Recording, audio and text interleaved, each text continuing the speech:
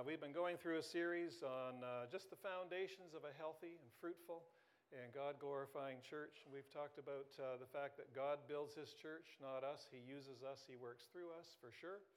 We've talked about leadership. We've talked about prayer. We've talked about truthfulness and honesty in the church. Where there's truthfulness and honesty, there has to be humility, and God blesses and gives grace to the humble.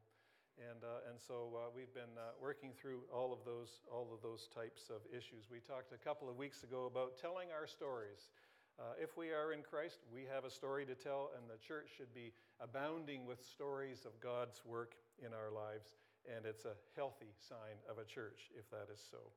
One more thing to talk about in this little series, and I want to talk about the subject of tears. Maybe a strange topic. I hope that it's not so strange and makes a little more sense about 30 minutes from now, but we'll work through it. My goal is not to send you all home weeping or sitting there in tears. My goal is just to understand the biblical importance of tears, the necessity and how God uses them in our lives, and how they are part of a actually healthy Christian life. So is joy. Joy is a big topic, but tears also are very biblical, and we'll just investigate that topic a little bit more this morning. There are a lot of verses in Scripture that mention tears, and I can't mention them all. I will mention a few this morning just to give you a sampling of what we're talking about. We'll look at 4 different categories: tears and ministry, tears and oneness, relationship together in the church, tears and personal sin or failure, and tears and prayer. So let's get started here. Tears and Christian ministry. Christian ministry is the work of the gospel. It's not just for pastors and staff and small group leaders. Christian ministry, we're all involved in it in some way or another. Let me read from Acts 20, verse 31. We'll hope that our scriptures will follow along behind here on the screen. I'll try to go through them in order. Leah, thank you for your work back there. This is Paul talking to the elders of the Ephesian church as he was visiting them for the last time. And he's reviewing some of his ministry there amongst that church. And he says this as he's talking to them. So be on your guard. Remember that for 3 years I never stopped warning each of you night and day with tears. Warning each of you night and day with tears. When your heart is in your work, as Paul's certainly was, your heart is going to be hurt at times. It's going to be disturbed and troubled with things about ministry from time to time. Sometimes ministry is wonderfully successful. Sometimes it seems like you're failing and failing and failing. I've talked to people who have tried to work with, mentor, help younger Christians along, and I've certainly been involved in it myself, and sometimes it just seems like things don't work out like you had hoped. People who you had poured your life into and prayed for and talked to and encouraged along the way suddenly maybe leave the faith or get embroiled in other things, and their life becomes unfruitful. And if you care, it touches you deeply, and you feel it. Once I'm not going to tell you all my tear stories this morning. Probably there should be more of them. But one was this is why I tell you I'm the world's worst marriage counselor, because I'm not a marriage counselor in any official way. But once I was helping this couple. In fact, 2 different times this happened. I was helping couples who were having troubles, really deep troubles. And as they began to talk to each other in my presence and I was asking them questions, all of a sudden they were just spitting nails at each other, angry, accusing, bitter. And I started crying as I was listening to them. And I felt so embarrassed, but it was breaking my heart. And there are tears in Christian ministry. One of them looked at me and said, "Are you all right?" I didn't say this, but I felt like saying, "I'm all right. I wish you were." But there are tears in Christian ministry. In another place, Paul said to the Corinthians the trouble-filled Corinthian church. He wrote in a letter, 2 Corinthians 2:4, he said, "For I wrote you out of great distress." Listen to these words, "out of great distress and anguish of heart and many tears. Not to grieve you, but to let you know the depth of my love for you."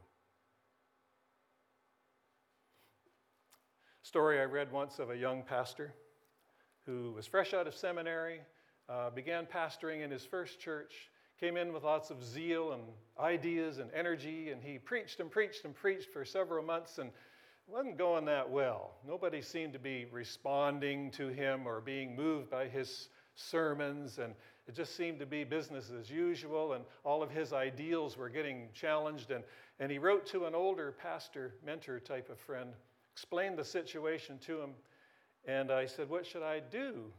And a letter came back from the older pastor. It just had 2 words in it: try tears. Tears are powerful. There's a hidden power in tears as we serve God's people. Jesus referred to the Good Shepherd in John 10, and he contrasted the Good Shepherd with the hired hand. And he wrote, "The hired hand is not the shepherd who owns the sheep. So when he sees the wolf coming, he abandons the sheep and runs away. The man runs away because he is a hired hand and cares nothing for the sheep." Tears are a sign that we care. We care deeply, and that you're not a hired hand. In Luke 19:41, Jesus had been out on one of his mission trips, and he's coming back to the center of it all, coming back to Jerusalem. And as he approaches the city, and he's had many interactions with the religious leaders and authorities of Jerusalem and many people, and as he comes to the outskirts of Jerusalem, he stops and he looks over the city. Jerusalem, the most religious city on the face of the earth, but full of hardness in his day, full of contradictions, full of legalism, far from God, though they talked much of God. And it says, as he approached Jerusalem, he saw the city and he wept over it. Let's talk about tears and fellowship. Fellowship is us experiencing life and community together in oneness. It describes our relationships together. Are they shallow? Are we just sitting beside people we don't know? Or are we reaching out to one another and engaging and intertwining our lives together? Paul wrote in 2 Timothy chapter 1, verse 4. He wrote to Timothy, who he'd done so much ministry with and was so close to, this young man. Paul, the older leader, Timothy, a younger man. They had worked together. And Paul wrote to Timothy, and he says, "I constantly remember you in my prayers, recalling your tears. I long to see you, that I may be filled with joy." Do we have those kinds of relationships where Paul recalled the last time he saw Timothy? Timothy had been weeping over something good, I think, something beautiful in their relationship. And Paul says, "I long to see you, Timothy." In Acts 20, Paul, I referred to this chapter earlier. This is when he's addressing the Ephesian elders. We don't know how many elders there were. There might have been 5 or 6, might have been 20. It doesn't say. Just a group of church leaders who were bound together with Paul, heart and soul, in the work of the gospel. And he talked about admonishing each one with tears earlier, and then he says this, and I want you to imagine this scene. Paul is saying goodbye to the Ephesian elders for the last time. He won't ever see them again. And their hearts had been so intertwined together. And it says this. When he had said this, he knelt down with all of them and prayed. There they were out somewhere, maybe in a field. And they knelt down together and prayed. They all wept and embraced him and kissed him. What grieved them most was his statement that they would never see his face again. I love that about their fellowship.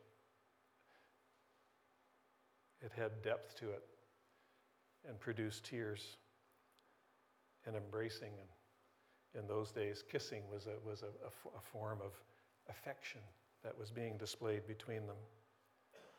The deep bonds between these first century Christians, drenched at time in tears, gave the gospel powerful wings as it spread across the Roman Empire. I once heard a pastor give a talk at a conference somewhere, and he was talking about how to comfort the hurting and the grieving people in our churches. And we were all ears. We respected this pastor, and we thought we'd be getting 3 really good points as to how to really be successful at comforting people. Maybe just some magic words that would just make us, oh boy, we would be great at this.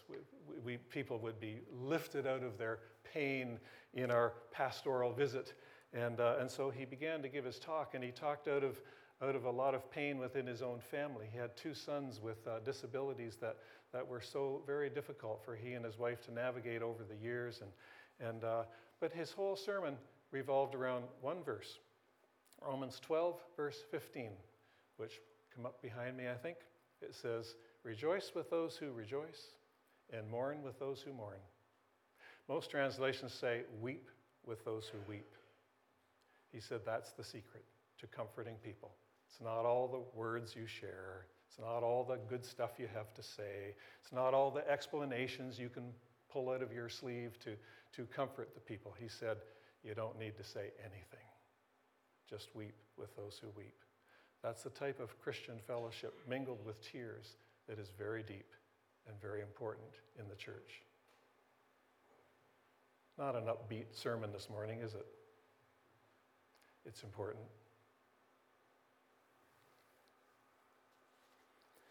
Through the 1990s and into the 2000s, our church grew steadily and sometimes fairly rapidly. But it wasn't because of a brilliant vision, nor an innovative strategic plan. As we stumbled through those years of our history, half the time our eyes were hopelessly blurred with tears. We lost many friends from within our own congregation. Sudden deaths that just shook us and puzzled us. We buried Jack and Ross and Roger and Al and Ruth and little 7-year-old Josiah and Nathan and Haney and Sandy and Carrie and Kevin. God was growing his church. Strangely enough, through repeated waves of tears and grief that just bonded us together in a beautiful way. His thoughts are not our thoughts, his ways are not our ways. In 1 Corinthians 12:26, Paul wrote, "If one part suffers, every part suffers with it." Notice the deep interconnectedness that God wants to bring about in the fellowship of his people in his church. Every part suffers with it. If one part is honored, every part rejoices with it. Thirdly, tears and personal sin and failure. How do we deal with personal sin in our lives? Do we deny it? Deny? Do we shift the blame to someone else so often? It's a great tactic, not the right one. Do we rationalize and explain it away? Well, I did it because of this and because of that, and you would have too if you were in my shoes, and et cetera, et cetera. Listen to the advice from the great New Testament writer James, the half-brother of our Lord. In James 4:8-10, he's writing about this, and he says, "Come near to God, and he will come near to you." So often when we sin, we run from God, right? God doesn't want me around. Oh, no, that's the time to come to him quickly. on your knees. Come near to God, and he will draw near to you. Wash your hands, you sinners. Purify your hearts, you double-minded. Grieve, mourn, and wail. Change your laughter to mourning and your joy to gloom. Humble yourselves before the Lord, and he will lift you up.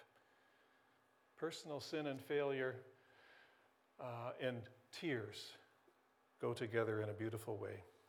There was a musician back in the 1970s that touched many of our lives, Christian musician named Keith Green. Some of his songs were filled with just contagious joy, and some of them with sorrow. But he was the real thing. Sadly, he died at the ripe old age of 28 in a plane crash. I remember the morning I heard the news. He was lamenting in one of his songs over his tearless life at that point in his life, and he wrote, "My eyes are dry, my faith is old, my heart is hard, my prayers are cold." And he went on to ask God to change him and to be what he should be. Possibly the most famous tears of failure and sin in the whole Bible occur in Matthew 26, verse 75. I'll start in 74. Then he began to call down curses upon himself, and he swore to them, "I don't know the man." Immediately a rooster crowed. Then Peter remembered the word Jesus had spoken, "Before the rooster crows, you will disown me 3 times." And he went outside and wept bitterly. Poor, tragic Peter. Could have been me, could have been you. You know what? Those tears transformed that man. They transformed a proud, cocky, impetuous, overconfident alpha male into a man that God could use greatly, and he did for the rest of his life. But he had to break first. I have a friend, a fellow pastor, lives in the States. You know who Eugene Peterson is? That's not my friend, but Eugene Peterson, he wrote the translation of the Bible called The Message, and many other wonderful and deeply insightful Christian books. And my friend had the opportunity to spend a day with Eugene Peterson out in Vancouver when he was ministering there at Regent College. And he went for a walk with Eugene Peterson, just talking about the Christian life and Christian leadership especially. But he said the highlight of our whole walk was when Eugene Peterson stopped and he looked at me and he said, "Tell me about when God broke you." And they talked about the importance of those moments in our lives. Tears and personal sin can be, personal sin followed by tears can be transforming as God touches us and speaks to us deeply. Tears and prayer. There's an Old Testament woman named Hannah. She was the mother of Samuel, who was one of the greatest prophets in the Old Testament. But the beginning of the story was that Hannah was unable to have children, though she desperately wanted to. And she felt great shame because of it. She struggled. Some of her friends treated her with contempt and mocked her because of her unfortunate situation. One day she went with her husband Elkanah up to the tabernacle, which was the central place of worship in those days before there was a temple. She and Elkanah went to the tabernacle and she began to pray. And we read in 1 Samuel 1:10, "In bitterness of soul, Hannah wept much and prayed to the Lord." She wept, she prayed. Eli the priest at first thought she was drunk. It says that in the text. And he questioned her and he found out, no, she's not drunk. She's feeling deeply her need of God's help. And it was coming out in tears. And he said to her, he sent her home and he said, go home, basically, you're going to have a son. that was a word from God through him to her. And so she did, and that son's name was Samuel. Sometimes we pray. Sometimes we pray and fast. And sometimes we pray and weep. There was an Old Testament king named Hezekiah. He was a righteous man and a good leader. And he was discovered at a certain point in his life to have a terminal illness. He was told that, go home, prepare your things, you're going to die. And he was distraught. And he began to pray, and the story goes like this in 2 Kings 20, verses 2 to 5. Hezekiah turned his face to the wall and prayed to the Lord. Remember, O Lord, how I have walked before you faithfully and with wholehearted devotion, and I've done what is good in your eyes. And then Hezekiah wept bitterly. Before Isaiah had left the middle court, the word of the Lord came to him. Go back and tell Hezekiah, the leader of my people, this is what the Lord, the God of your father David says. I have heard your prayers and seen your tears. I will heal you. That was his story. It's a beautiful story. You know what struck me was when God said, I've seen your tears. I've heard your prayer, I've seen your tears. Tears aren't a magic formula to get answers to your prayers, right? Like, let's see, what am I missing? Oh, I haven't cried yet. So, I crank out some tears somehow and expect the answer that I want. That's not what this passage is teaching. He got the answer that he hoped for as he prayed and wept. But I can't promise you that, but I can promise you that God will see your tears. And that means a lot to me, if that is true in my life. I have seen your tears.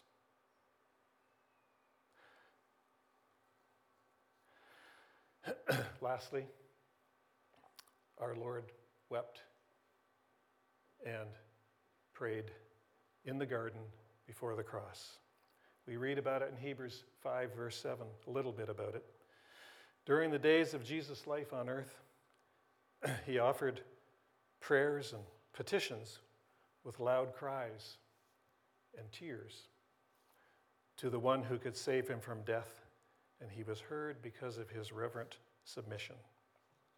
Loud cries and tears. Someone has remarked about that scene. If you could have been standing there and watching this supposed savior of the world crying out loudly and weeping, you might wonder, I wonder if he's up for the job. Oh, yes, he was. The secret power of tears. A few conclusions in light of all these things we've just talked about this morning. Tears in ministry, tears in fellowship, tears in personal sin and failure, tears in prayers. Number one, in a world that craves to feel good and relentlessly obsesses over personal happiness and delights in levity and revelry and will pay big bucks to get it, we must understand that tears are normal and healthy and necessary in Christian discipleship. From cover to cover, Scripture is awash in tears. Tears are part of living in a fallen, twisted, foolish, broken world. Our Lord, we are told in Isaiah 53, was a man of sorrows and acquainted with grief.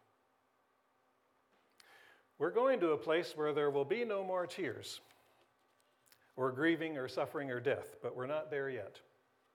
And we just have to accept that and walk with God through this world where we are. Number two, tears are good in that they reveal deep care and concern, the opposite of shallowness in our faith and in what we think is important and in our relationships. Tears reveal that you care. Ask any parent who has wept over their children for one reason or another. It's because we care so deeply for the little ones that God has given us to raise. We don't weep over things we don't care about. It's healthy to grieve over sin, both in our own lives and in others. It's healthy to weep over hard hearts, ours or others.